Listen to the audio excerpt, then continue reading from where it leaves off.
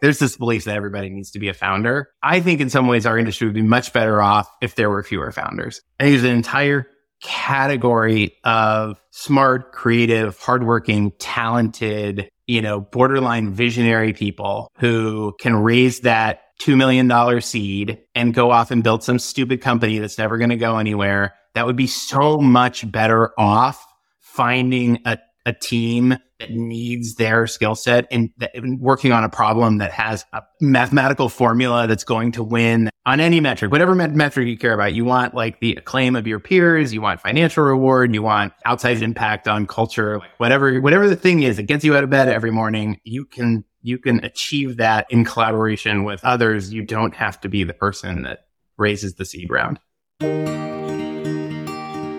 Today, my guest is Tom Conrad. Tom was an engineer at Apple, CTO of Pandora, which he helped take from 0 to 80 million users. He's also VP of product at Snap, where he was the right-hand man to Evan Spiegel for 2 years. He's been on the board of Sonos for over 7 years. He was also part of 2 infamous product failures, Quibi, where he was chief product officer, which raised over $2 billion and died less than a year after launch. He was also a senior engineering leader at Pets.com, which famously went from nothing to a public company to completely out of business in 19 months. Today, Tom is the CEO of Zero Longevity Science, which is on a mission to extend the lifespan and the health span of the human race. In our conversation, we dig into what Tom's learned from these famous product failures, also what he's learned from the many product successes. Tom also shares what he's learned about how to pick where to go work and what to avoid, how important understanding the math formula of the business model is, also lessons on burnout and health and leadership, and Contrarian Corner. With that, I bring you Tom Conrad after a short word from our sponsors. This episode is brought to you by Coda. You've heard me talk about how Coda is the doc that brings it all together, and how it can help your team run smoother and be more efficient. I know this firsthand because Coda does that for me. I use Coda every day to wrangle my newsletter content calendar, my interview notes for podcasts, and to coordinate my sponsors. More recently, I actually wrote a whole post on how Coda's product team operates, and within that post, they shared a dozen templates that they use internally to run their product team, including managing the roadmap, their OKR process, getting internal feedback, and essentially their whole product development process is done within Coda. If your team's work is spread out across different documents and spreadsheets and a stack of workflow tools, that's why you need Coda. Coda puts data in one centralized location, regardless of format, eliminating roadblocks that can slow your team down. Coda allows your team to operate on the same information and collaborate in one place. Take advantage of this special limited time offer just for startups.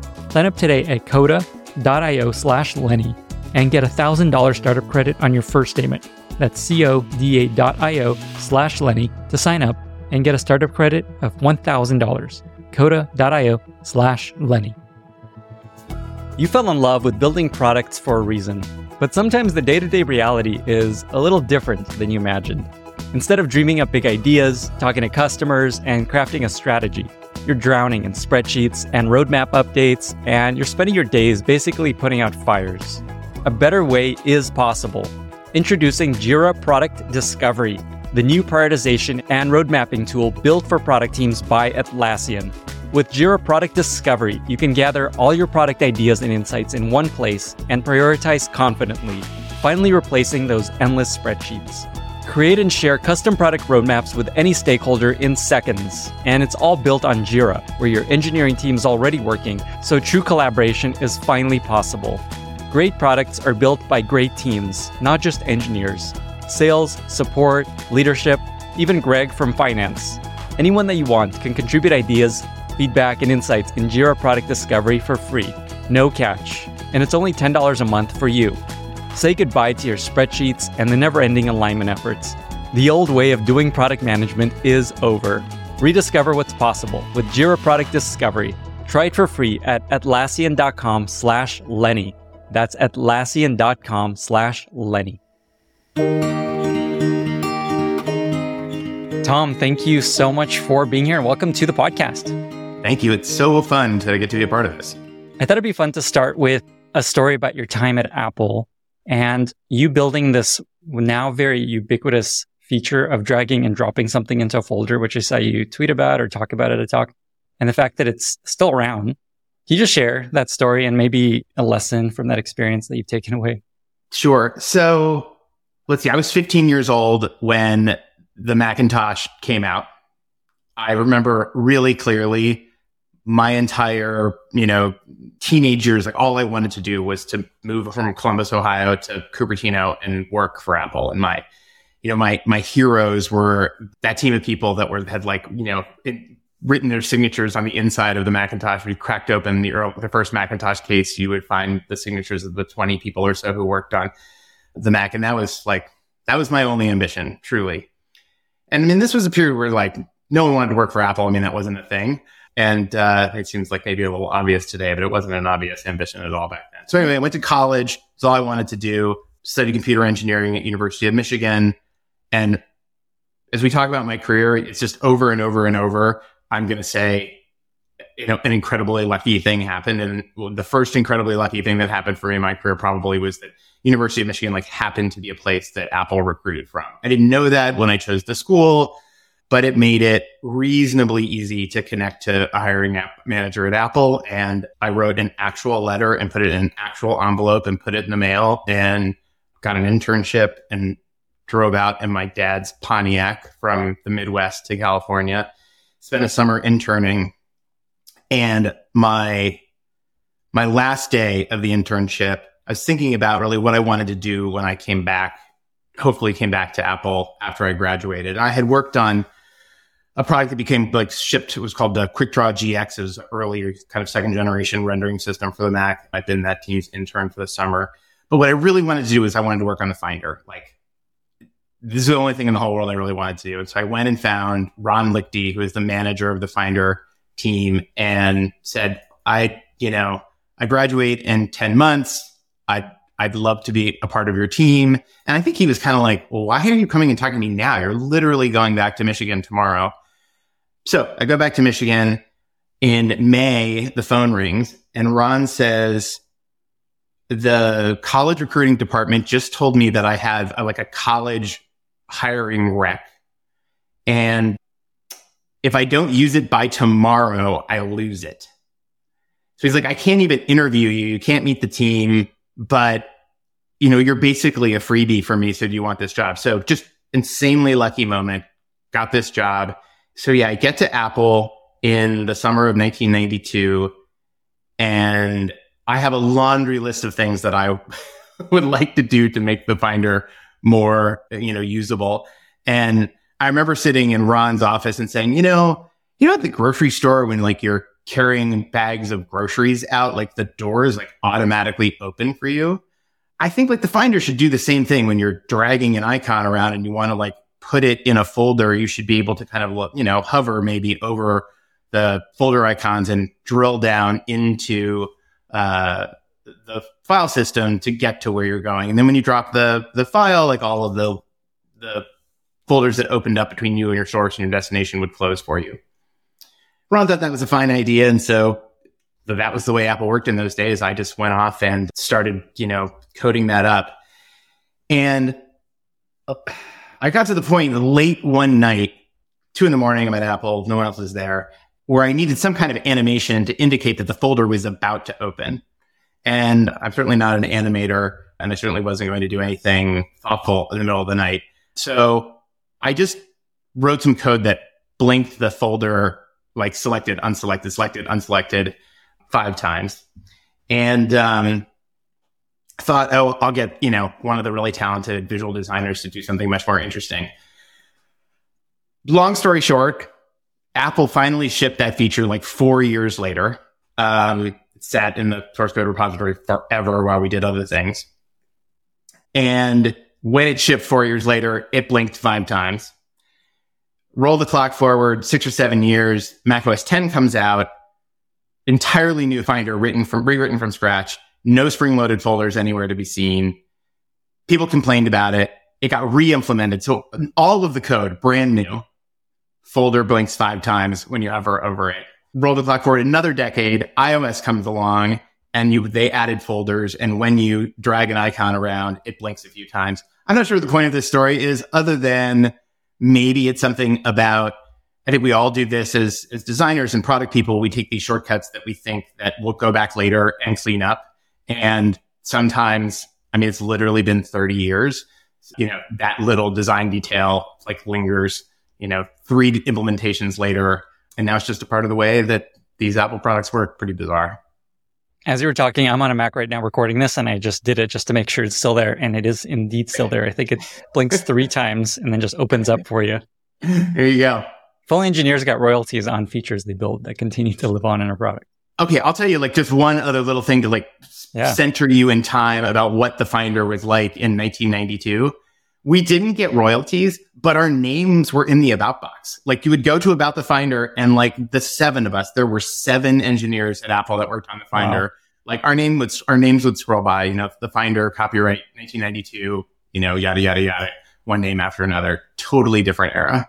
It feels like you got kind of what you wanted with the name scribbled on the motherboard. For sure. I've gotten a lot of the things I wanted as a kid.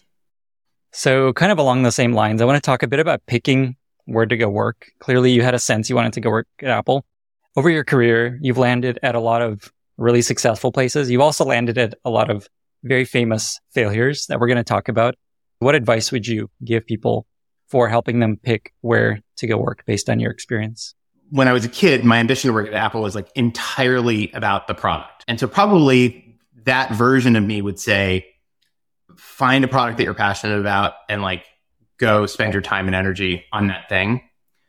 Pretty quickly, you learn that an awful lot of your development and day-to-day satisfaction, really comes from the people that you get to collaborate with. Can you learn from them? Do you like them? Do they challenge you in the right ways? Do they give you latitude in the right ways? It's so much about not just what, but who.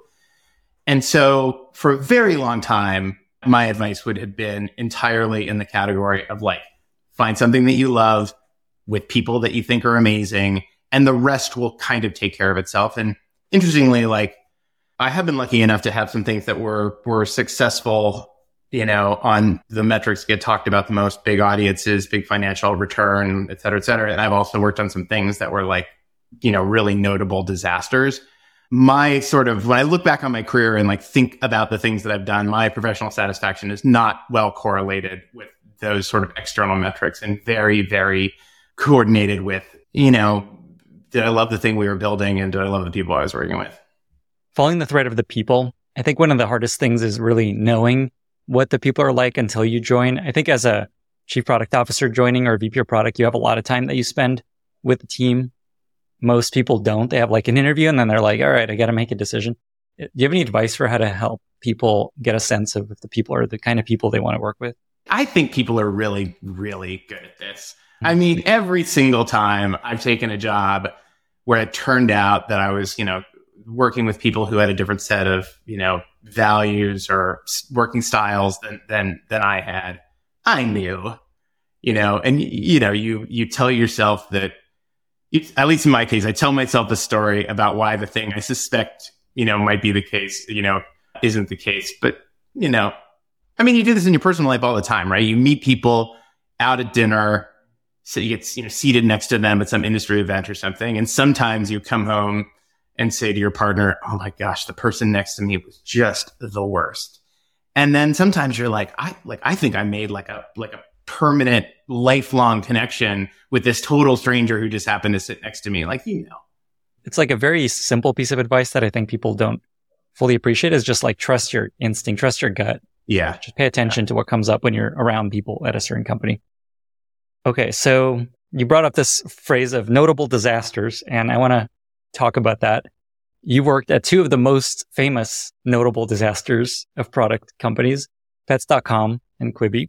I think it's really rare someone sees the inside of so much hype and then such a fall at a company. And so I just want to spend some time in these 2 areas. And maybe the way to set it up is just what's a lesson you took away from each of these 2 experiences that you've taken with you to future work, and maybe advice you share with people? Probably the biggest lesson, it's not really about the specifics of the business. The biggest lesson really is these things make you better. They, in some instances, actually, I think in both instances, they became kind of dominoes that opened doors for me in my own ambition and my own sort of, professional life that maybe just wouldn't have opened at all if I hadn't gone to those companies and learned those things and had those experiences. And frankly, even in the case of pets.com, like even the high profile nature of it, I could have worked at one of 1,000 e-commerce websites in 1999. And when I went on to some subsequent job interview or something and talked about my experience, people were like, I had never heard of the thing that you worked on. But everybody certainly heard about pets.com. It's a pretty funny example, too, of how some struggles are like timeless. That was 20, 23, 24 years ago now. And while as a leadership team, we made, I'm sure, all kinds of mistakes, one of the things that happened was that there were 3 kind of overfunded pet e-commerce sites. And we all raised in excess of $50 million, which is a tremendous amount of money now. It was a tremendous amount of money then. And we all thought it was a zero-sum game and that we, as one player started to spend on promotion or to spend irrationally on, national broadcast television advertising, we all did. And it became this kind of unwinnable arms race. So there is I think a fundamental lesson about having an excess of investment can be its own albatross or lead you to make decisions that maybe would be or unwise. And then of course it's just timing is really important. Chewy is a online pet store. It's worth $9 billion today. They were a private company and bought by PetSmart and then spun back out. But when they were bought by PetSmart, they were acquired for $3 billion. Biggest e-commerce acquisition of all time. And while I think it's probably unfair to compare Chewy, who executed exceptionally well over a decade, grew their business brick by brick and turned it into something really remarkable, to pets.com, which was, in a very, very different moment in time and tried to go to market in a really different way. The critique that is often leveled at pets.com, or at least at the time, was like, this is just a stupid business. They're shipping dog food around. You could never make that work. And that's just wrong. You absolutely can make it work. Probably can't make it work when 80% of the country on the internet is still on dial-up. It's really, really early. I saw a stat, I think you shared somewhere, that you took pets.com from nothing to a public company to completely out of business in 19 months. Yeah. I think that's about right. The other thing that's forgotten in the tale is that we actually didn't go bankrupt. We shut the company down and returned the remaining balance to the investors, which no public company had ever done before. And the leadership team just reached the conclusion that given the way market conditions had evolved, there was just no way we were going to be able to get more capital into the company. And it was a company that required, additional investment to get to profitability. And so it was better to sort of wind down early, take the money that we had in the bank and get it back to investors than to just spend every last penny on what was sort of a fruitless attempt to salvage it. Did not know that. Let's talk about Quibi. What went wrong there? Do you think there was a path to Quibi having worked out? Any big lessons that you took away from that experience that you bring with you?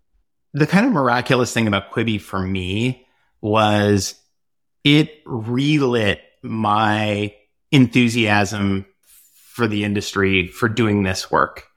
I had left in, I think it was December of 2018.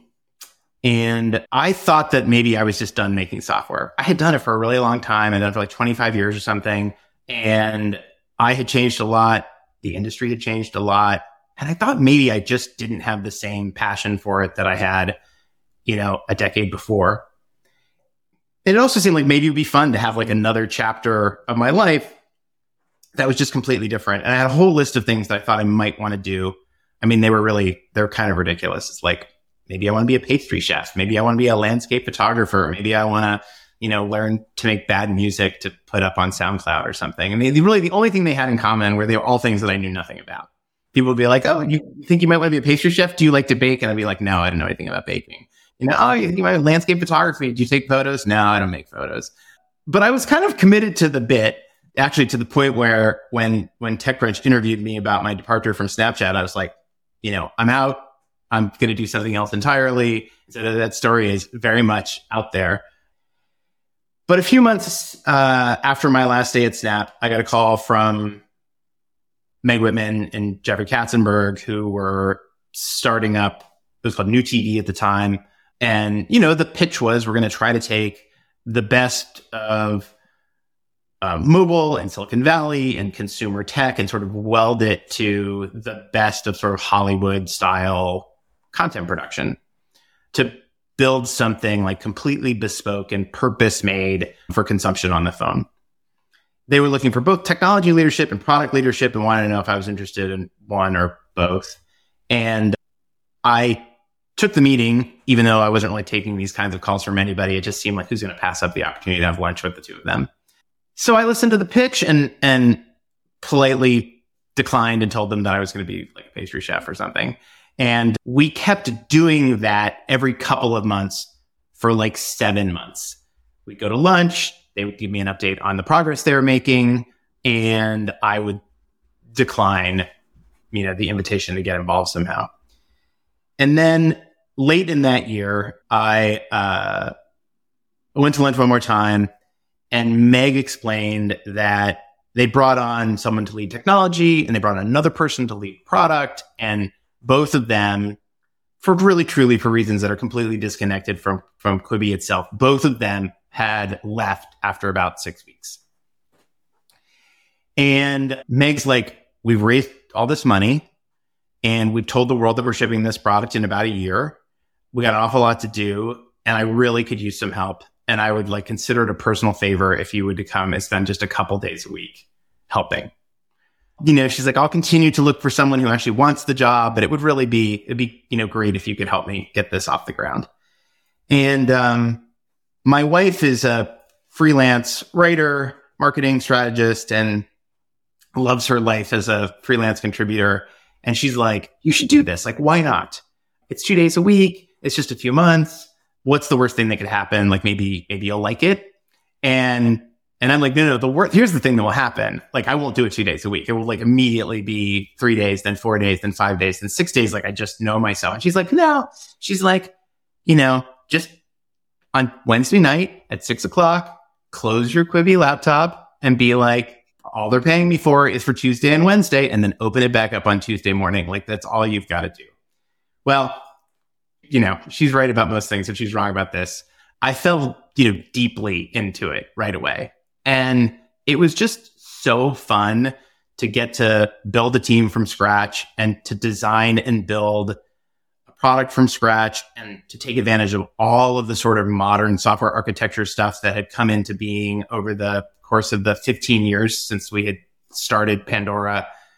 And, I'm embarrassed about some of what happened with Quibi for sure, but I'm super grateful for the experience because I just really fell in love with the industry again and was reminded of just how rewarding it can be to build something and to try to put it out there, even if you stumble pretty mightily along the way.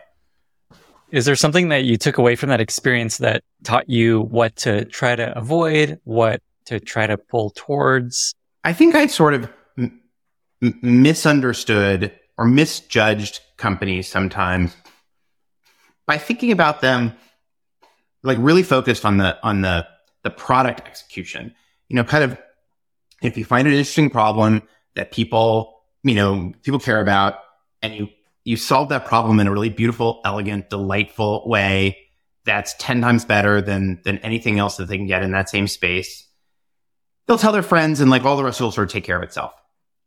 And so that was always my ambition. Find a thing that I cared about building, do a great job building it in a really delightful way, go really deep on listening to people and their feedback and iterate your way to success and sort of breaking through that membrane that we all strive to get across the, kind of really great word of mouth. But I think the thing I've come to better appreciate is that companies are also kind of they're kind of a math problem that describes how you take, investment and pour them into the equation and out the other side comes returns on some time horizon.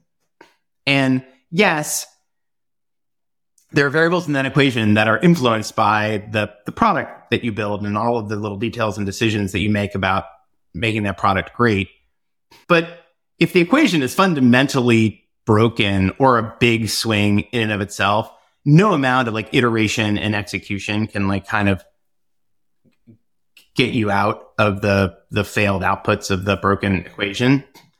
And I think,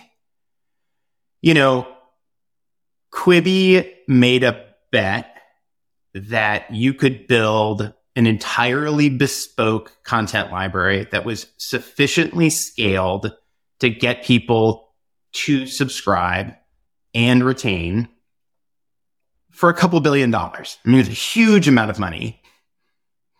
But, we made 70 shows in 18 months, which is like more content than all of the major broadcast networks combined made in a single year. So it was a pretty major accomplishment. And we made a bet that we would augment those sort of episodic and serialized sort of Hollywood style shows with a bunch of daily content that we produce at the level of like network television, nightly news, and so forth. That would be an alternative to some of the sort of daily content that you might otherwise get on YouTube. And that was going to be about a third of the content spend. One like super interesting thing that no one talks about is that all of that content was designed to be made like day of or day before it aired. So there was no back catalog of it. And it was all designed to be shot in these professional studios that we built out. And it was really expensive. Like I said, it was like a third of the investment we were going to make in content, maybe almost half the investment we were going to make in content. And we launched 2 weeks into COVID and we couldn't make any of that content except literally in the garages of the hosts' homes. And so we had this thing that was supposed to seem like really set apart from YouTube that literally now was being made exactly like YouTube content, which is sort of like self-produced at home with, very little sort of the support infrastructure of Hollywood. Now, you can argue, I think the content on YouTube is really, really exceptional in this category. And maybe we were never going to do better than that. But I think what was really fundamentally broken with Quibi was that the actual foundational equation of can you make enough premium content that's totally bespoke and made for the service and takes advantage of the unique nature of the phone. It is that enough content to get people to sign up and retain. And can you do that for a couple $2 billion? And I think the answer is no. The library has to be much, much bigger. And you have to have, like any company, you have to have sufficient time and energy to iterate on the content format itself, because our roadmap really wanted to innovate on the content format. And so I think part of what happened is pretty quickly it became clear that the math was just wrong. It wasn't going to take 2 billion. It was going to take 6 or 8 or 10 billion. And the risk reward profile of betting 10 billion on the format was just more than anyone can stomach. Wow. I really like this metaphor and this mental model of the math formula of the entire business and thinking of it that way. I knew COVID changed the way people consumed content, and that hurt Quibi because I think it was meant to be on the go. Not like sitting at home where you could watch anything you want. Yeah. But also the fact that the content couldn't be made as well as you were hoping to make. Yeah, for sure. Yeah. As a CPO, one of the biggest challenges is pushing back, trying to convince the founders of their mistakes, of doing what they want and just powering through it and dealing with it sometimes. I guess, is there anything you think you could have done looking back, or is the math formula set up for failure from the beginning and it's probably just not going to work out almost no matter what you did? One of the bets was that we weren't going to just use the apparatus of Hollywood to like make the content. In part, we were going to use the apparatus of Hollywood to market the content. So, Jeffrey had recruited this incredible Rolodex of literally the world's most famous celebrities to make shows for Quibi. We kind of had like everyone either made something for launch or was going to make something. And like part of what they were going to do is like turn up in culture and talk about their shows. I mean, we've heard a lot in the last 6 months about how hard it is to market movies because the stars can't go out and talk about the movies during the strike. There was this theory that you could apply the marketing sort of technique of Hollywood to get 20, 30 million people into the theater on like opening weekend for Quibi. And that was always like a very, very audacious take, I thought. Like, Uber has all the money in the world to experiment with paid user acquisition, and they're not consistently a top 10 most downloaded app in the App Store. But the theory of Quibi, like the math of Quibi, like did require us to like from day one, land in the top 10 and stay there forever. Like the model would have worked if we could do that. Mm. And to the Hollywood marketing apparatus, the numbers that it takes to get there felt kind of small. If you can get 20 million people in to see Shrek on opening night, new IP, like surely you can get them to take their phone out of their pocket and download this thing and start a free trial. Now, those of us who have spent our life in Silicon Valley making software and, really, really tried to get people to show up and, download new IP in large numbers know just how hard that is. So maybe if I critique my own contribution to the math equation, maybe I should have beat the drum a little harder about just how unlikely it was that we were going to land the kind of distribution in month one that the model sort of required. I've had it, if I had to go back and do it again, I think I would spend maybe more time investing in illuminating that aspect of the digital universe. That is such a good takeaway of just showing the leaders, here's the data, here's the assumptions that we're all betting on, and do you believe this can happen? And they probably would have said, yes, this will happen. I'm so confident. What made it hard was it wasn't structurally impossible. Like if you had to be bigger than any app that had ever been made, then you could probably make the case it's impossible. But since you only sort of had to land in the top 10, like you couldn't quite say it was impossible. You could just say it was highly improbable. And maybe one of my mistakes was, I guess, I imagined that we would launch. And when the likely thing happened that we, got millions of people to download the app, which we did. And then when we inevitably struggled to, retain those users at high percentages. I mean, we retained it sort of what I think of as like a good industry starting point, but we weren't setting any records on retention. I just imagine that what would happen next is like the thing that happens in all young companies. You would iterate. You would like grind on the funnel until a year later, 2 years later, 6 months later, whatever it is, you figured the formula out to get people in and get them to stay and get them to retain. And what I didn't appreciate was like just how quickly you go back to the foundational math, and then the math really says like you can't spend 2 years iterating your way on, optimizing the funnels like you would in a startup that had a different cost structure. Like in a world where you have to spend, $1 billion a year making content, you just can't afford to not be a hit. I think it's also important to just remind us it's okay for these things to happen. Like people take a bet, as you said, we're going to try this thing. Here's our bet. Here's our experiment. We're betting on this sort of format in this business. We're going to raise money from investors that know they might lose all their money.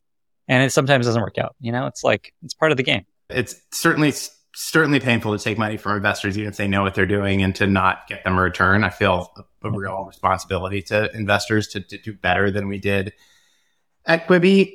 But yeah, I mean, there is a risk reward thing that goes along with these investments. And part of the reason they get, all the riches on the upside is that they're going to bet on some Quibis along the way too.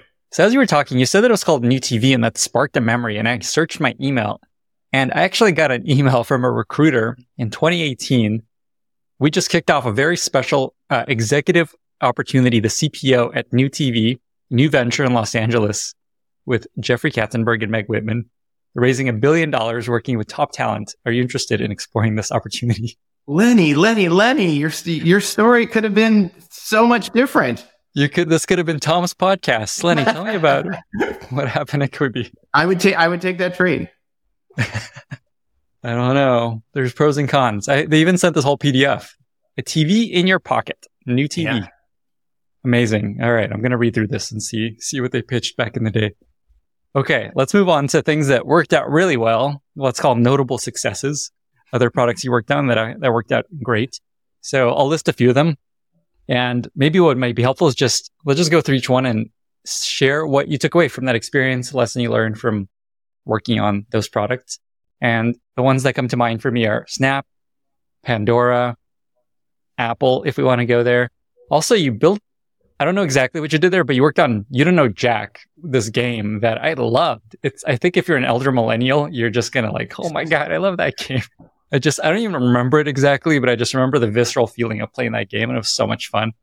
So that's cool. I didn't know that you worked on that. And then there's also Sonos, which are on the board.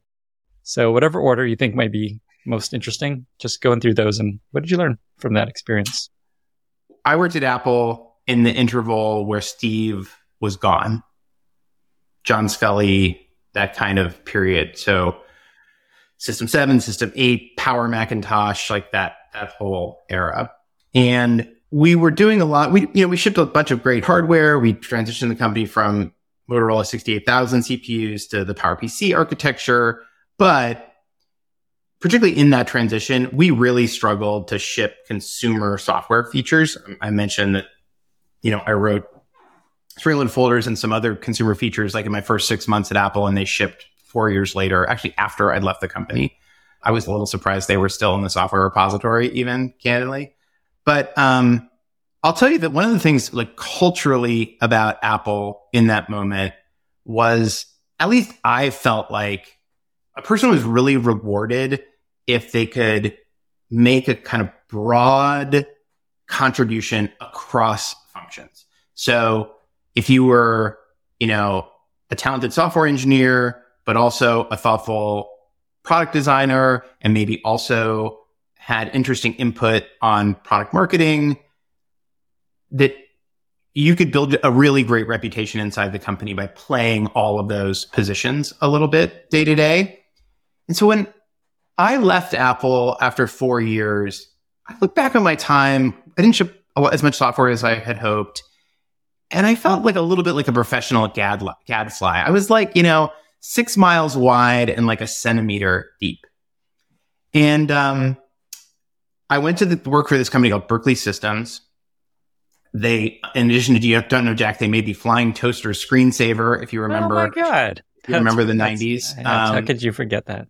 And when I met them, they were kicking off this game development for this trivia game, and we're looking for someone to lead the technical team. And so I joined as technical director for the You Don't Know Jack franchise, managed a team of engineers, and it was a completely different culture than what I was used to at Apple.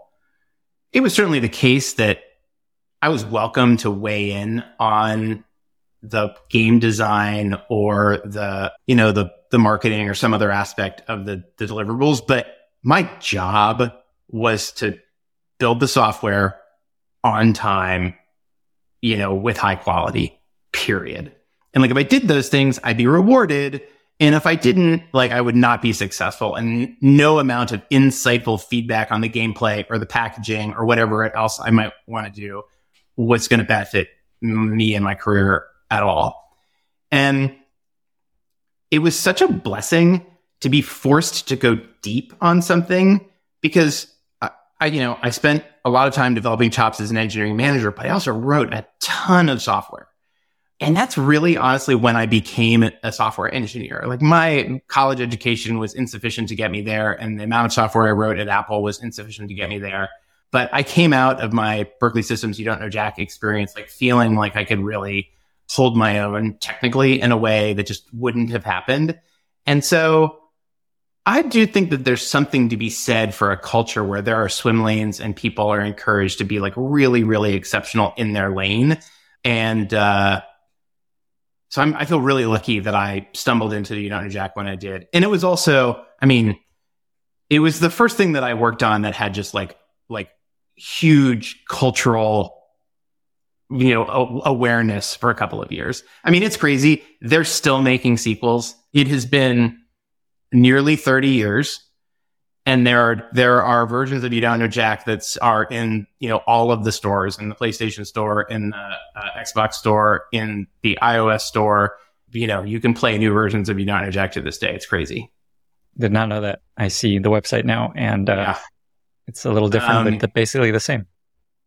So I'd say my lesson for, my lesson from You Don't Know Jack was definitely like, it really does pay to get good at something and not just be a generalist. And then, Pandora, it wasn't quite the next thing that happened after You Don't Know Jack was Pets.com. And then after Pets.com, there was nuclear winter in the industry, and I worked in enterprise software for a while.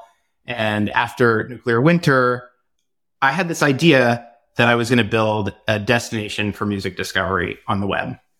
And I've been doing enterprise software. The consumer internet was like non-existent for those years, early aughts. But around 2004, things started to thaw a little bit, and you started to hear the first signs of the companies that we came to call Web 2.0, like Flickr would have been one of the early examples. And one of the enterprise software things I did was a personalization recommendation engine that used a vector space. It's like a lot of the things that we're talking about now in AI, albeit 20 years ago. And so I knew something about recommendation systems in the enterprise space. And I was super passionate about music. I'm not a musician, but I was that kid in college who would corner you and be like, oh, if you like this band, I got to play this for you. And, sit with stereo until you would like beg to leave. And so I had this idea that like, maybe I can use the internet to do that at scale, not with just one person, but with, hundreds of thousands of people or millions of people, maybe, introduce them to music that they would love, but otherwise would miss out on. And I promised that I was going to tell stories about luck in my career. There's been a gazillion of them, but one really dramatic instance of that is I was sort of biding my time to exit this enterprise software company. I was VP of engineering, a whole team that reported to me. I felt a lot of responsibility to exit in a responsible way, but I was really excited about this digital music company that I was going to start. But I wasn't telling anyone at all because I didn't want to kind of get back to the team. So I flew down to Los Angeles to go out to Coachella in the spring of 2004, and completely randomly, like physically bumped into a guy that I had gone to high school with on the polo field and hadn't seen him in a decade. And the thing that we had in common in high school was we loved music. And so I tell him the story of like, I'm going to start this company to do personalized digital music on the internet. And he said, there's this woman I work with who just left our company to move to Oakland to work for this little company called Savage Beast that like are also doing something in music recommendation. Do you want to talk to them? And I said, sure, why not? So I got introduced to Tim Westergren, who was the founder of Savage Beast. Savage Beast was like a 7 or 8 full-time employees at that point. They made a music recommendation engine that they licensed to other companies to put in consumer products. So Savage Beast's customers were Best Buy, who put it in kiosks, and AOL, who used it on the AOL Music website. And they were looking for a VP of engineering. And I got the offer, thought about it a little bit. I declined because it was kind of this B2B2C thing. And I really wanted to do something in consumer. I had an idea about the app. And like a month later, they called again and said, we keep talking to people. We really think that you're the person. And interestingly, one of the main reasons they thought that I was the person is they were really impressed by the fact that I had run engineering at Pets.com. So, it's just one of those things where like these things do pay dividends even when they're a disaster. And honestly, in like a what I would really say was like almost like a lapse in judgment, I said yes, even though it wasn't the product that I wanted to build. And I won't bore you with all of the details, but like 90 days later, after some like, typical early stage founder drama stuff, the founding head of technology and product had resigned, completely unrelated to my arrival. And the company had a new CEO, Joe Kennedy. And Joe had this idea for what he called one-click personal radio. And Joe's a product marketer and just the best CEO in the whole world. We spent 10 years together building Pandora. And he sort of gave me the keys and just said, like, as long as it fits the brief, one-click personal radio, like, it's all yours.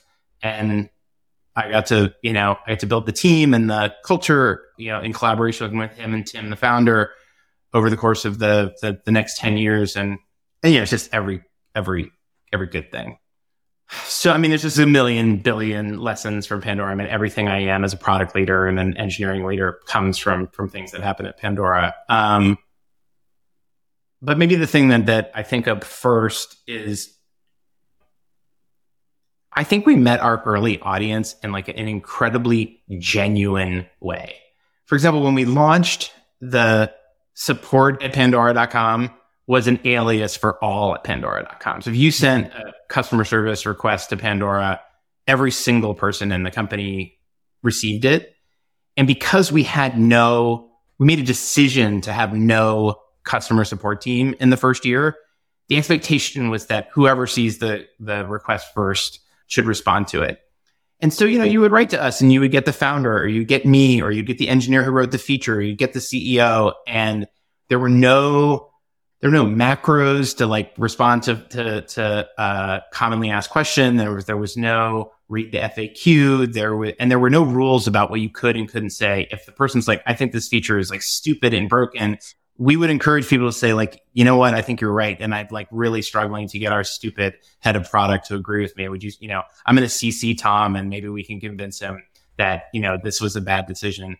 And we did all of that because we thought one of our like superpowers as a young company was that we could just like engage with our audience, like as real human beings, not like as a shiny brand that was trying to, be something that we could just never be. Like this period is where the iPod and iTunes are like at the peak of their powers. And so, there was no way we could sort of out Apple on the brand front. And so we were just ourselves. And I think it really, really was a catalyst for the word of mouth that developed around Pandora. And like, we never spent any money on paid user acquisition, like literally no dollars in the entire time I was there, because people love the product and they told their friends about it. And that's how it grew. I saw a stat that you grew Pandora from 0 to 80 million users, from 10 employees to 3,000 employees, from 0 basically to a multi-billion-dollar company. So we did those things. Not bad. We did. We also, I think my product stewardship, like in some ways, set the scene for Spotify to walk through the digital streaming door and like show us the exit.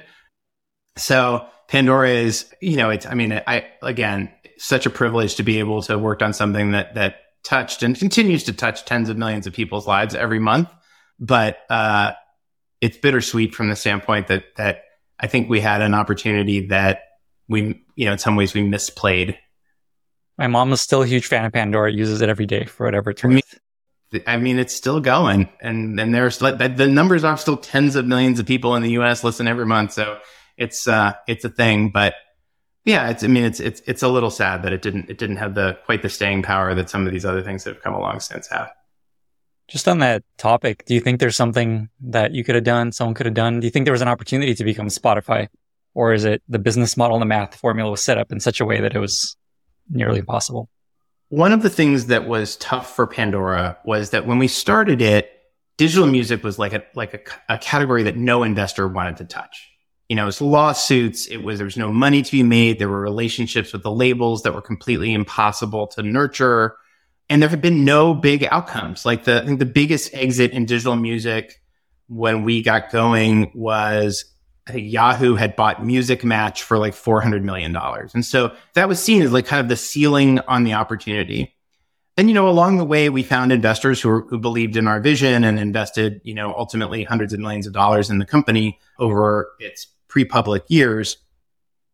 But there was never like a investor enthusiasm for the company in the category that was anything like the investor enthusiasm that a company like Spotify enjoyed just 6-7 years later. Snap enjoyed for, its, pre-public tenure. And, I think part of what was different for Spotify is that the comps were not Music Match at 400 million. They were Pandora at 8 billion. But even above that, they were, Netflix at 100 billion. And so investors just had this new sort of optimism about what you could do in subscription and in streaming, and Spotify really played that to their advantage in a way that we couldn't, because we had gone public and the public market investors were still trying to, figure us out. So we didn't have access to capital. It was very hard for us to take the same kind of risks that Spotify took. But then I think we just completely misjudged one really important thing, which is that we were really inspired by disrupting terrestrial radio. Terrestrial radio is like the predominant form of music consumption in the country. People spend, I can't remember the exact stats, but it's like, by minutes consumed, it's something like 10 times more music minutes a month on radio in the aughts and early tens than on owned music. And the advertising supported sort of radio market was a $30 billion category, and recorded music was $8 billion. And so we had this idea that we're going to reinvent radio, and Spotify and RDO and Apple Music and like the 14 other, Rhapsody, which was Spotify before Spotify, they were all going to chase this smaller owned recorded music opportunity, and that, we could be left relatively alone over here going after the less sexy, but actually bigger market. And I think we just got it wrong. It should have been obvious that inevitably all of your music in any format was going to be delivered, as a stream from the cloud, and that the record labels in particular were going to set the terms on what the structure was. And the structure that they preferred was the Spotify structure. And we operated under a different licensing regime that they hated. That was a statutory license that we got from the government. And it was exceptional. It would have been exceptionally risky for us to come out from under the statutory license and do direct deals with the labels. But it was a requirement to play in the world that they imagined as the future. And we should have imagined as the future too. And eventually the company got around to it, but it was too late. It's interesting that so much of this was rooted in that original vision that you shared of Pandora, of the smart radio in your pocket. Like, one click so personal radio. One click personal radio, that like you just stayed on that track, even though there was this other track. But I think it's important to point out, you said it was like 7 years later. And I feel like there's this interesting trend with the companies you've worked at, Pets.com and Pandora, that it's too early. You just come too early at these ideas. And I feel like that tells me Quibi might still happen. There's a Quibi coming 7 years from now. What's really, really funny about that? Just today, there's a headline about a Hollywood produced show that's launching on Instagram Reels and TikTok that was shot vertical. And the headline is literally something like, "Is TikTok the new TV?" And it's pretty funny that literally that's what Jeffrey and Meg called it when they were incubating the idea. I mean, I think it's pretty clear that purpose-built video for mobile looks a lot like TikTok, and I don't want to take anything away from all of the innovation in that space that they and the other players are driving that Quibi didn't capture in its initial product definition. But obviously we stare at our phones consuming video of all kinds, all day, every day. So there's definitely something there. The PDF that I mentioned that I got from the recruiter, the first page again says, "You have a TV in your pocket." So it's exactly what they're pitching. That's amazing. All right. I think what I've learned, I need to bet all my money on this new Quibi clone, because the timing might be right. This episode is brought to you by HelpBar by Chameleon, the free in-app universal search solution built for SaaS. Your help content lives outside your app and is scattered in many places, forcing users to waste time hunting for answers. HelpBar solves this. It delivers answers directly inside your app and eliminates context switching. users can search or ask questions to get AI-generated answers and lists of the most relevant documentation from all of your help sources, including your knowledge base, docs, blog, and video libraries. You can also use Help Bar to navigate your app and launch actions, such as scheduling a meeting or viewing an interactive demo. The best products today use Command K for in-app search and navigation. Help Bar makes that readily available within your app without engineering or new code. Give users a faster and more delightful self-serve experience that reduces friction and increases in-app engagement. Upgrade your user experience with this modern component and supercharge your product-led motion. Sign up for Help Bar today. It's free and easy to set up in minutes. Check it out at helpbar.ai/Lenny. That's helpbar.ai/Lenny. Let's talk about Snap briefly, and then I want to have a couple more questions. At Pandora, I was the head of product and I was the head of engineering, and our CEO was brilliant, but he was a product marketer Joe was like all things. He was an engineer by education and a great marketer and a great finance person, and like just such a utility player at a very, very high level across every discipline. But he was also really, really good at letting his team do their jobs. He really let me run product and engineering. And so, not only did I have tremendous latitude to make good and bad decisions about product, I also got a seat at the table to like help lead the company. So rewarding, so gratifying, best professional experience that one could have. So, I leave Pandora after a decade. I take like a year and try to figure out what I'm going to do next. But after about a year, I got introduced to Evan. And it's kind of a funny story. A mutual friend sent this introduction over. Evan immediately responded and said, why don't you come down to Los Angeles and like have a coffee with me? So I fly down. It's not clear if it's a job interview or like what it is really. I was just like lightly exploring things that were out there and was a big fan of what he was doing with Snapchat. So I spent like 45 minutes with him, and then I spent 45 minutes with the head of engineering and another 45 minutes like the head of legal. And then they tossed me into a conference room with like a dozen product designers, all in their mid to late 20s, many of which had gone to school at Stanford with Evan. I would come to learn like all really, really, really impressive, super, super talented people. But like, it was just like 10 of us sitting around a conference table. And it wasn't really clear that they knew why they were talking to me, but we had kind of a, hour-long free-ranging conversation. And so I left, and I thought it was like a totally fascinating morning, but I wasn't sure what had happened really with these interviews. Like it all seemed very ad hoc. Is there a job opening? Like it was like a little odd.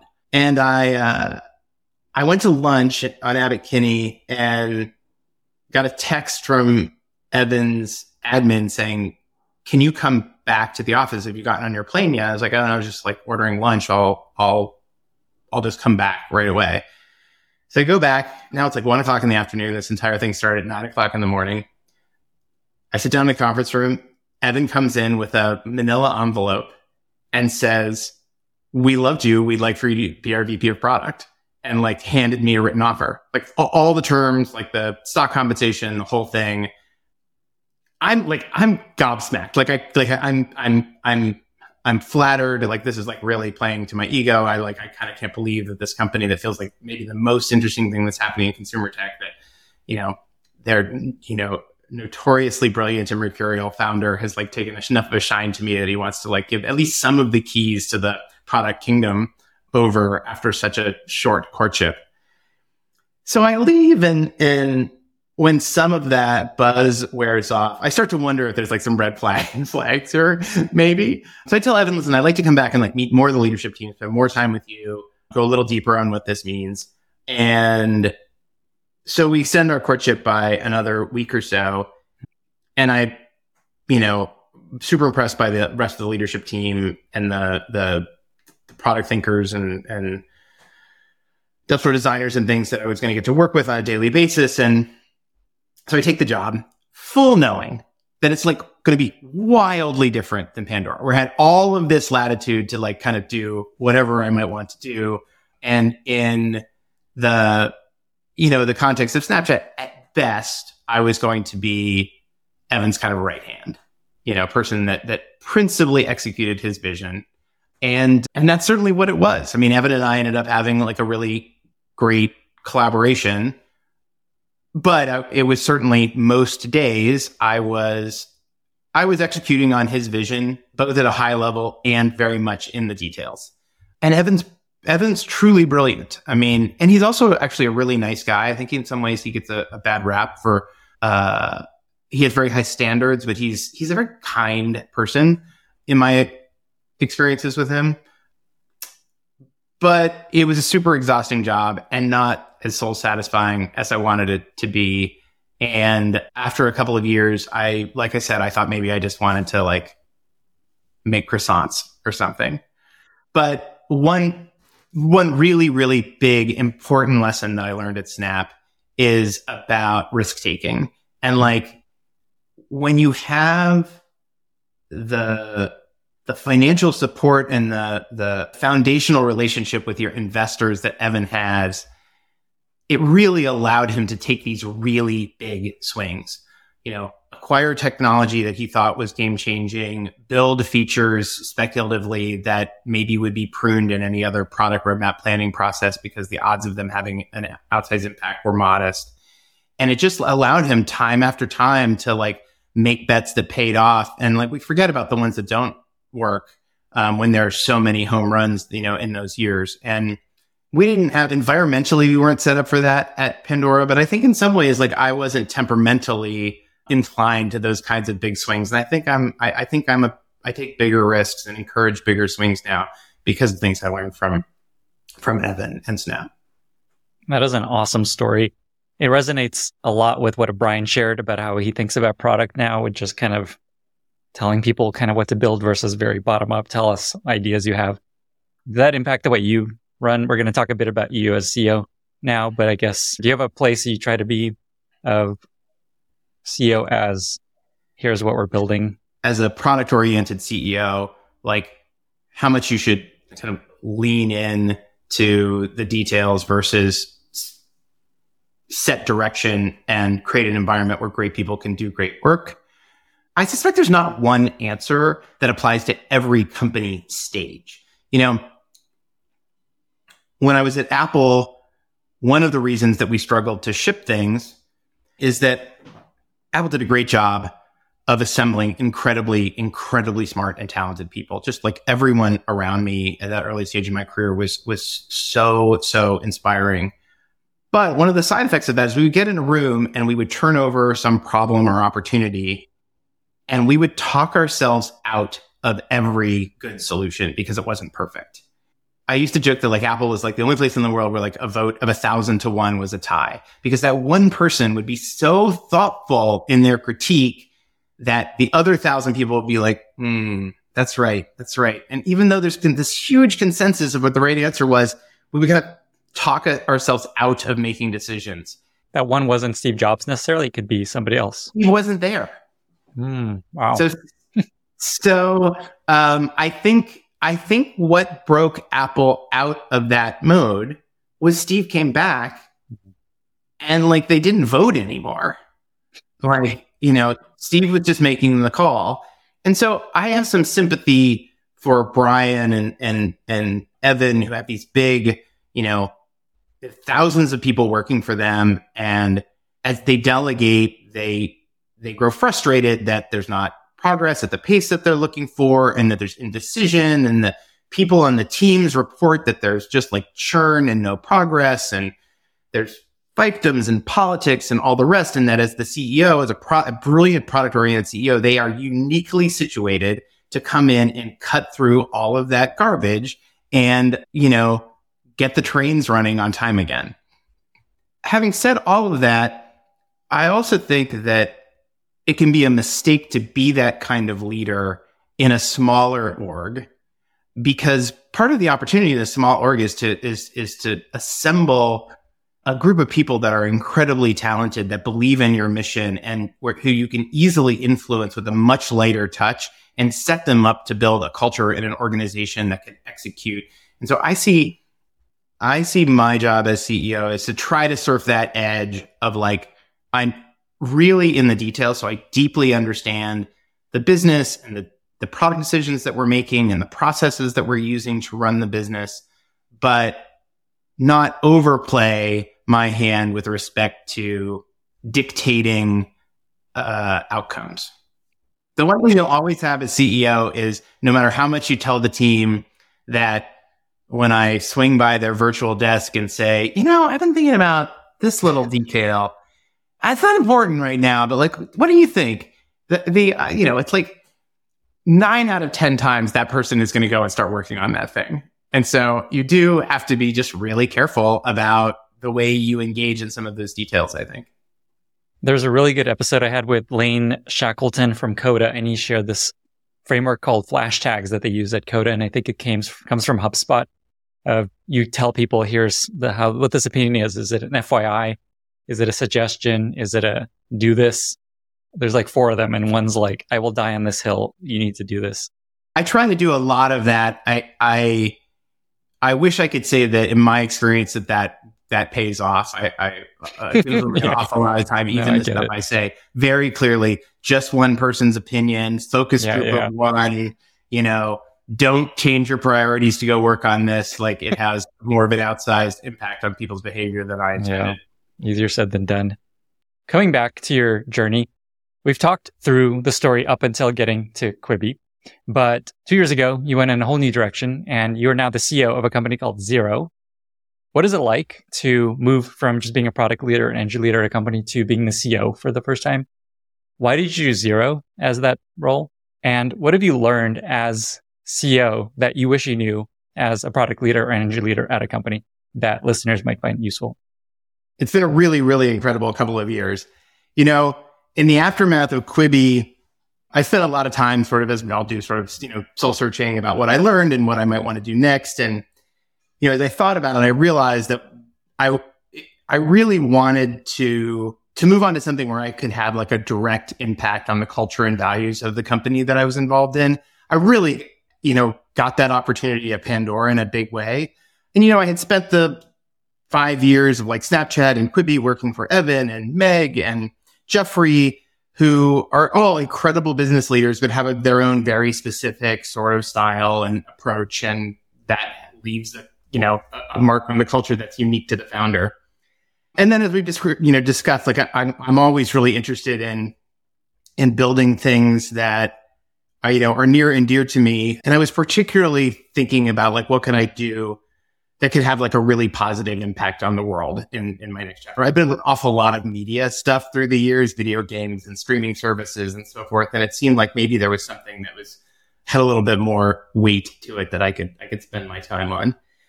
And so, my first thought was I would start something. So I worked a company idea. I was kind of quietly workshopping for some months and completely independent from all of that. It's, 8 months into the pandemic and my own personal health was at an all-time low. I was 50 or 60 pounds overweight. My cholesterol was in the red zone. I mean, I was like out of breath climbing stairs, which is something that I had never encountered in my life before. I'm a bit of a yo-yo dieter and I'm always like kind of critical of my, like looking in the mirror, but I was never ever really worried about my health, my longevity. And suddenly I was. And so my solution to that was to like go really deep on metabolic health, like just like thousands of hours of podcasts and videos and, glucose monitoring patches and Aura rings and digital fitness gear, and just to try to understand, the things that impact health and longevity. And as much as I would like to report that what I learned is that there's some like magic pill that you can take, maybe some like off-label rapamycin or something. The truth is that to live a longer and healthier life, you really have to attack what I would call metabolic disease, which manifests in overweight and obesity and prediabetes and diabetes and high cholesterol and all of these things that impact your long-term health. And so I found Xero in this path and was using it to help in my own sort of health journey. And Mike Mazer founded the company 4.5 years ago. And he and I were talking in this interval about my own experience with the product. I was just kind of giving him product feedback and so forth. And he was telling me a little bit about his own entrepreneurial journey. And somewhere in the conversation, Mike said, my intention is to step up into the executive chair role and to find a CEO for the company. So again, like in my story, just over and over and over, this incredibly fortuitous thing happened. I just sort of knew immediately that it sort of ticked all the boxes. Here's a chance to, lead something that already had some momentum, to impact the culture and values in a really direct way, and was like really, really close to my own personal journey. And so, we've got a great little company, 27 people. We've got more than 1 million users on the platform every month. Over 100,000 of them pay us with tens of millions of dollars of revenue through the years. And we had double-digit growth even coming out of the pandemic when lots of health and fitness companies kind of saw retreats. And most importantly, it actually works. 75% of the people who use the platform lose weight. People lose on average 5 to 10% of their body weight in the first 60 days. And because of the success that people have, we grow just completely organically. We have no paid user acquisition at all. It's really a word of mouth business. But that's not to say that, it's not challenging. All startups are challenging. And, what we've really focused on for the last couple of years is we've been really focused on unit economics, like really trying to understand how much value can we derive and deliver, for every person who downloads and, installs the app. How do we, convert them through all of the funnels efficiently and get them engaged with the product and get them to retain and sort of drive that up in a really systematic way.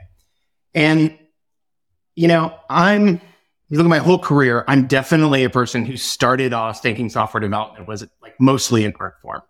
You find, brilliant visionaries who have a deep understanding of human behavior, and they craft solutions for problems that other people don't see, and they make them delightful, and they get all the little details right. And, when you found product market fit for the art, then you sort of optimize them through a really sort of quantitative sort of take. And so I'm definitely a person that sees both sides of that sort of left brain and right brain, equation that's important in software. But here's the thing that's really, my eyes have really opened to in the last 2 years.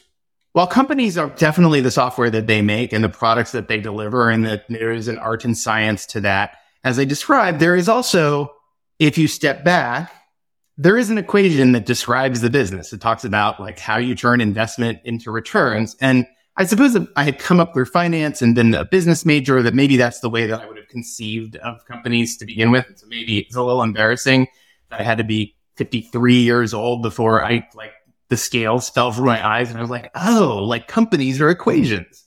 And so, when we first started talking about lifetime value and customer acquisition cost and getting those two things balanced and just sort of thinking about the unit economics of the business, my natural instinct was to go immediately to sort of the leaf nodes of the equation. Like, what percentage of people do we convert from install to registered, and from registered to trial? And these like very sort of way down at the bottom of all the funnels, and to like ask the product teams, like, let's try to optimize these.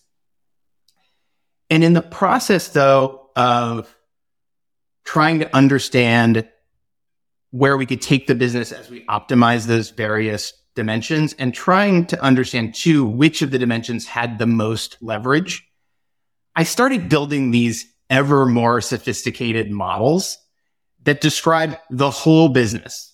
I mean, in startups, you get to wear a lot of hats, and definitely a hat that I'm wearing that I didn't anticipate at all is I am the full-time FP&A guy for Xero.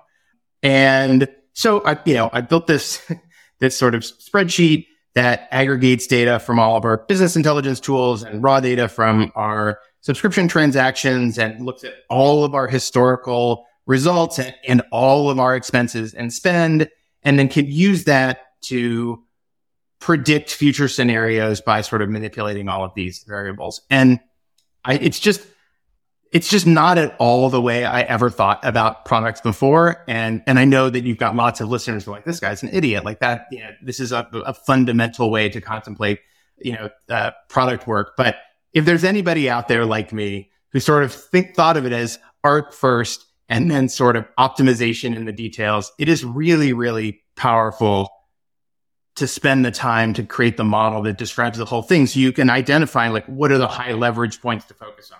So we've been doing a lot of that at the company in the last 2 years. And it's really starting to deliver incredible results. Like everything in life, you sign up for things so you can learn. And that's the big one for me in the last year. I really love that takeaway of, as a CEO coming back to share, here's what you should be thinking about, that the CEO is probably thinking about as a product leader, you may not be, of trying to actually spend the time to think about the business model and understand it deeply, because your founders are thinking about it all the time. And so if you're not, you're missing out on here's a way to influence them. Here's a way to. It's so funny too, because it's a thing.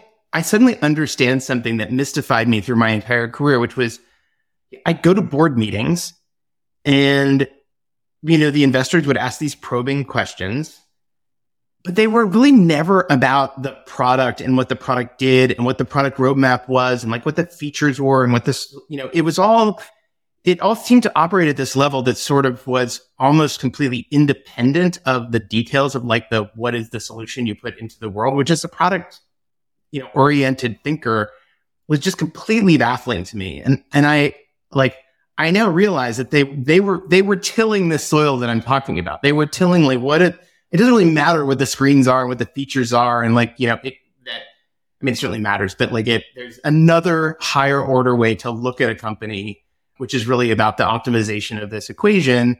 And I think particularly if you sit on 25 boards, it's probably a much more efficient way to evaluate how your companies are doing and where to spend your time and how to help by thinking about them abstracted up at that layer. So, I will never stop thinking about software development as being an art form, and I will never stop enjoying, the days when I get to sort of lean in on the details. But it's been pretty eye-opening.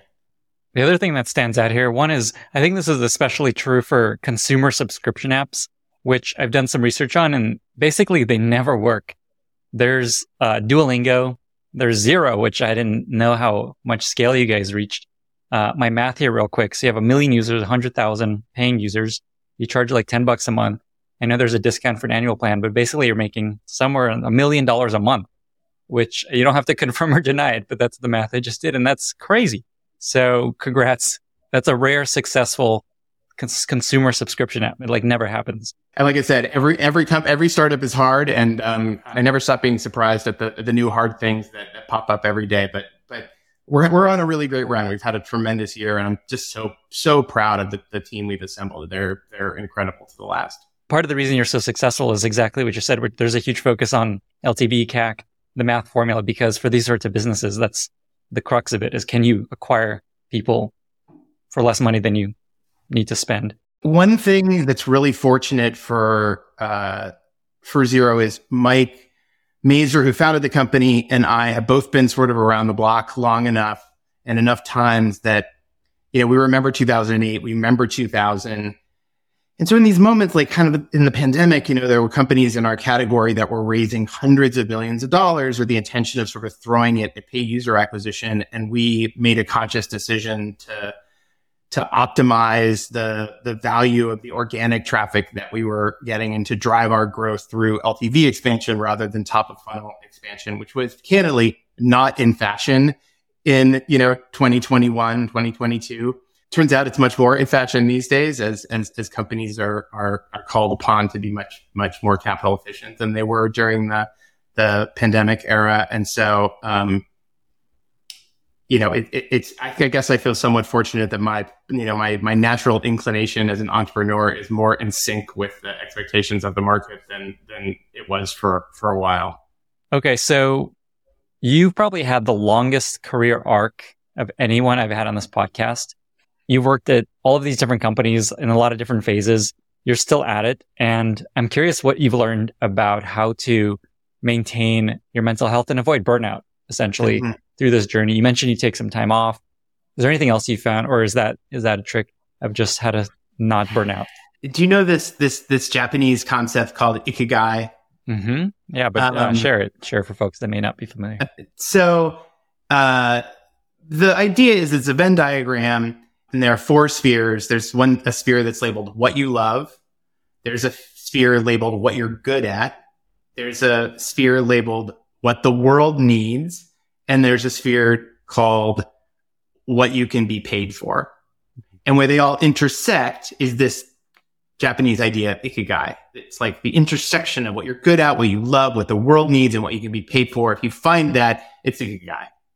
And interestingly, your listeners should go and find this, because there are interesting ways to label the other intersections, the intersections that where they all four don't come together. And what's really interesting is that the ones that are 3 but not 4, I think, because they're the ones that are like close but not quite to this really satisfying thing. And so it's like when you find those, it's really easy to choose a job or to choose a path where you have 3 but not 4, which is a really great recipe for feeling like there's something just out of your reach that's really important. Anyway, it's a great framework to think about your life and your career. So to start, I'm incredibly lucky that like it's all ikigai for me. Like what I'm good at, what I love, what the world needs, what I can pay for, like I've always overlapped. And a big part of it is just like what I love is this world. Like I love software. I love building software. I love writing software. I love using software. Like people are like, what are your hobbies? And I'm like, I don't think I have any hobbies. And I think about like, well, what kinds of things do I do on the weekend for fun? And it's like, I'm like teaching myself After Effects or something, which I will immediately forget. But like, I just like, it's just sort of fun to go really deep on some piece of interesting software. So I'm very lucky. And so that, I think that has been super sustaining for me. Like one of the reasons I've been able to do it as long as I have without really burning out is that just like, it's what I do. And in some ways, it's why I come back to it. Like, it's easy to say I'm going to become a pastry chef, but like left to my own devices, like I use software. I make software. It's my hobby. It's my, passion. It's all the things. But a couple of thoughts about how one engages with their work. One thing is I'm really not like a hashtag hustling kind of leader. There was a woman that I worked with on the Finder just out of college that left a really big mark on me. My own style of work then, I think I mentioned that my memory of like flashing, like blinking the folder animation was like a 2 a.m. kind of thing. I mean, I was 23 years old. I woke up at 11 o'clock in the morning. I, went to the office. I screwed around and played, video games in the Apple Arcade and went to a couple of meetings and had lunch and stood at the whiteboard and pontificated about some nonsense. And then about 4 o'clock every day, I would start writing software, and I would write software until 2 or 3 in the morning. And then I would go out to dinner with people from the team in the middle of it and whatever. And so it kind of looked like I spent 14 hours a day, 6 or 7 days a week at Apple. And I was celebrated for this. There was lots of nights where I would like work clear through the night, and my, boss would come in the next morning and be like, "Are you still here?" And I'm like, "I'm still here. Look at this cool thing I did." And I got a lot of attention for that. And then there was this woman on the team who showed up every single morning at 8:30, sat at her desk, wrote a ton of great software, and every night packed her stuff up and left.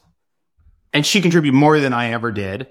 And I don't think she got the same kind of recognition that I got because of the way she did the work.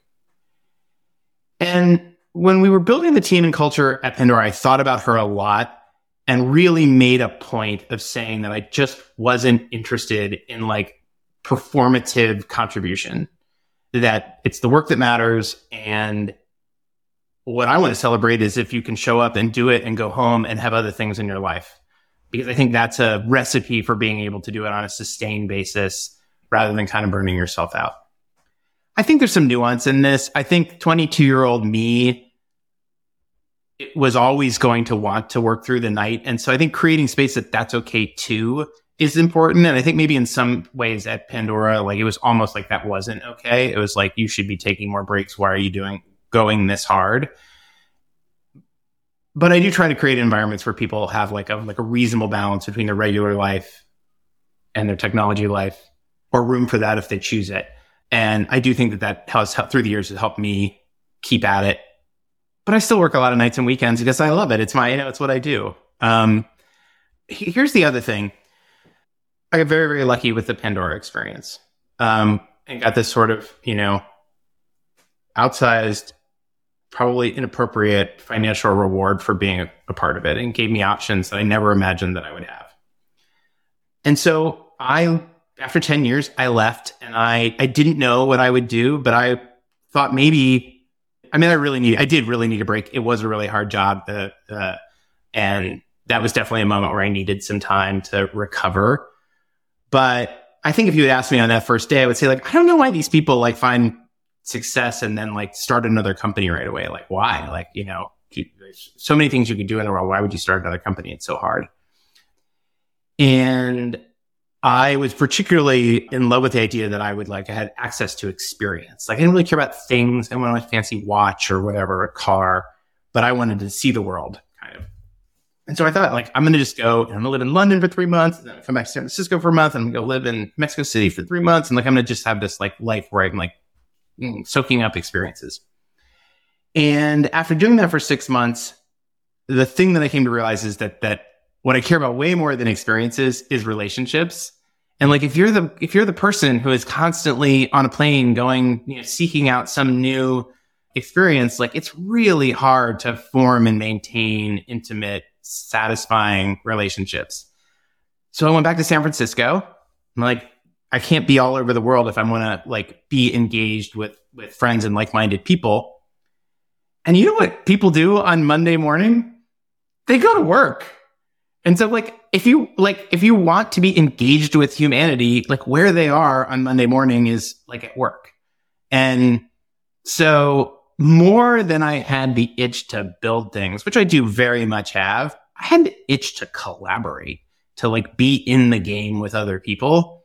So that was what took me to Snapchat, took me out of like chasing experiences and took me back to building again. And then, as we've already described, like, I at a point I thought, well, I care about like this collaboration, but maybe it doesn't need to be software that I'm creating in the world. And Quibi like gave me a chance to sort of fall back in love with that process again. And here we are, more software. Plus being on board of a hardware company. What you just shared reminds me of Mark Manson's book, The Subtle Art of Not Giving a Fuck, where have you read this book? I have not. Okay. It's like sold like a bazillion copies. And it like the core of it is that we get joy out of solving problems, and we think we'll be happy when we have freedom to do nothing. Mm-hmm. But it turns out freedom is only helpful to help us discover the problems we just want to keep solving. Yeah, totally. I think that's exactly right. Yeah. And it sounds like that's the experience you went on. Last question. This new segment I'm going to call Contrarian Corner. And the question is there something that you have a contrarian opinion about, something that you believe that most other people don't? There's a segment in our industry that believes this like very intensely, which is like, there's this belief that everybody needs to be a founder. And I think in some ways our industry would be much better off if there were fewer founders. I think in some ways there's an entire category of smart, creative, hardworking, talented, borderline visionary people who can raise that $2 million seed and go off and build some stupid company that's never going to go anywhere. That would be so much better off finding a team that needs their skill set and working on a problem that has, that like, as I described, the mathematical formula that's going to win, that has the market opportunity that's like the right size, that like, has the 10x thinking that can really, and, I'm a little biased here because I'm, while I am a CEO for the first time now, I've never been a founder, and I've been lucky enough to find a bunch of young teams that could benefit from my, skills and enthusiasms, and sometimes to some success and sometimes to some embarrassment, but always really, really interesting. Yeah.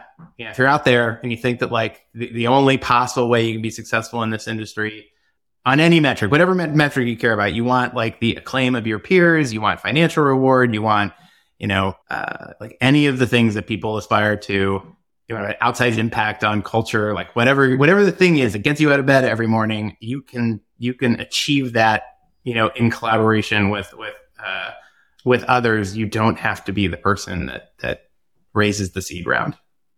I 100% agree with that. I'm always telling people, don't start a company. It's super painful. Very rarely works out. It's like so hard. I don't know what's harder, being a product manager or being a founder. Probably being a founder. They're both very hard. Yeah, it is quite hard too. Yeah. I mean, and like, just to be perfectly clear, like, there's something really special about founders. I like at both Pandora and now at Zero, the actual founders have from time to time say, well, you're like a founder. And I'm like, I'm nothing like a founder. You took all the risk, and like when I showed up, like there was a team and there was like, momentum and there was money in the bank. Like I'm, I appreciate your desire to say complimentary things, but like, you're like a founder is not one that I'll take. With that, we've reached our very exciting lightning round. Are you ready? I am ready. What are 2 or 3 books that you've recommended most to other people? I really love Elad Gil's High Growth Handbook. It's organized into chapters about sort of foundational company building a leadership team, building a board. And in addition to the thoughtful synthesis on that topic from Elad, there's also, he has an interview of someone that he does relevant to that section on each of the chapters. Really, really great read and super actionable if you're a leader in a young company. I mean, in a completely different end of the spectrum, I love big, complicated science fiction. I mean, there's like a lot of garbage science fiction out there to be sure, but when you find something special, it's like, it's the best. So probably through the years in that category, there's a book called Hyperion by Dan Simmons. It's just like a total classic. Everybody should read it. I read that. I think I read the first couple and the first one. Yeah. There is a sequel that's exceptional as well. And it's probably worth warning your readers that Hyperion is quite long and has an absolute cliffhanger. I think they're making a show out of it, which is going to be wild. I don't know how they do a show around that book. I thought you were going to say this other book, A Fire Upon the Deep. Have you heard of this book? Oh, that's so good too. Okay. That's also very complicated, but incredible. Yeah. I had completely forgotten about that. That's a very special book. There's a couple in that series too. Yeah. I think I only read the first one. Also, Three Body Problem is the other one that I always think about. It's come up a couple times on this podcast. Let's move on to the next question. Do you have a favorite recent movie or TV show? I consume a lot of video content, both like, stuff that I'm very proud to talk about and stuff that I'm less proud to talk about. But I really liked the new Damon Lindelof show that's on Peacock called Mrs. Davis. So Lindelof, of course, from Lost and the new Watchmen on HBO.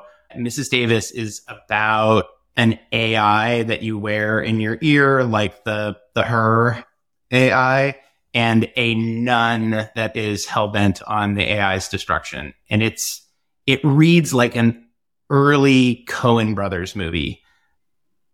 It's super darkly funny and really, really thoughtful. And unlike too much streaming, I think it's 7 episodes, and it is a perfectly encapsulated story that has a beginning, a middle, and an end, and doesn't need to ever have another episode. It's amazing.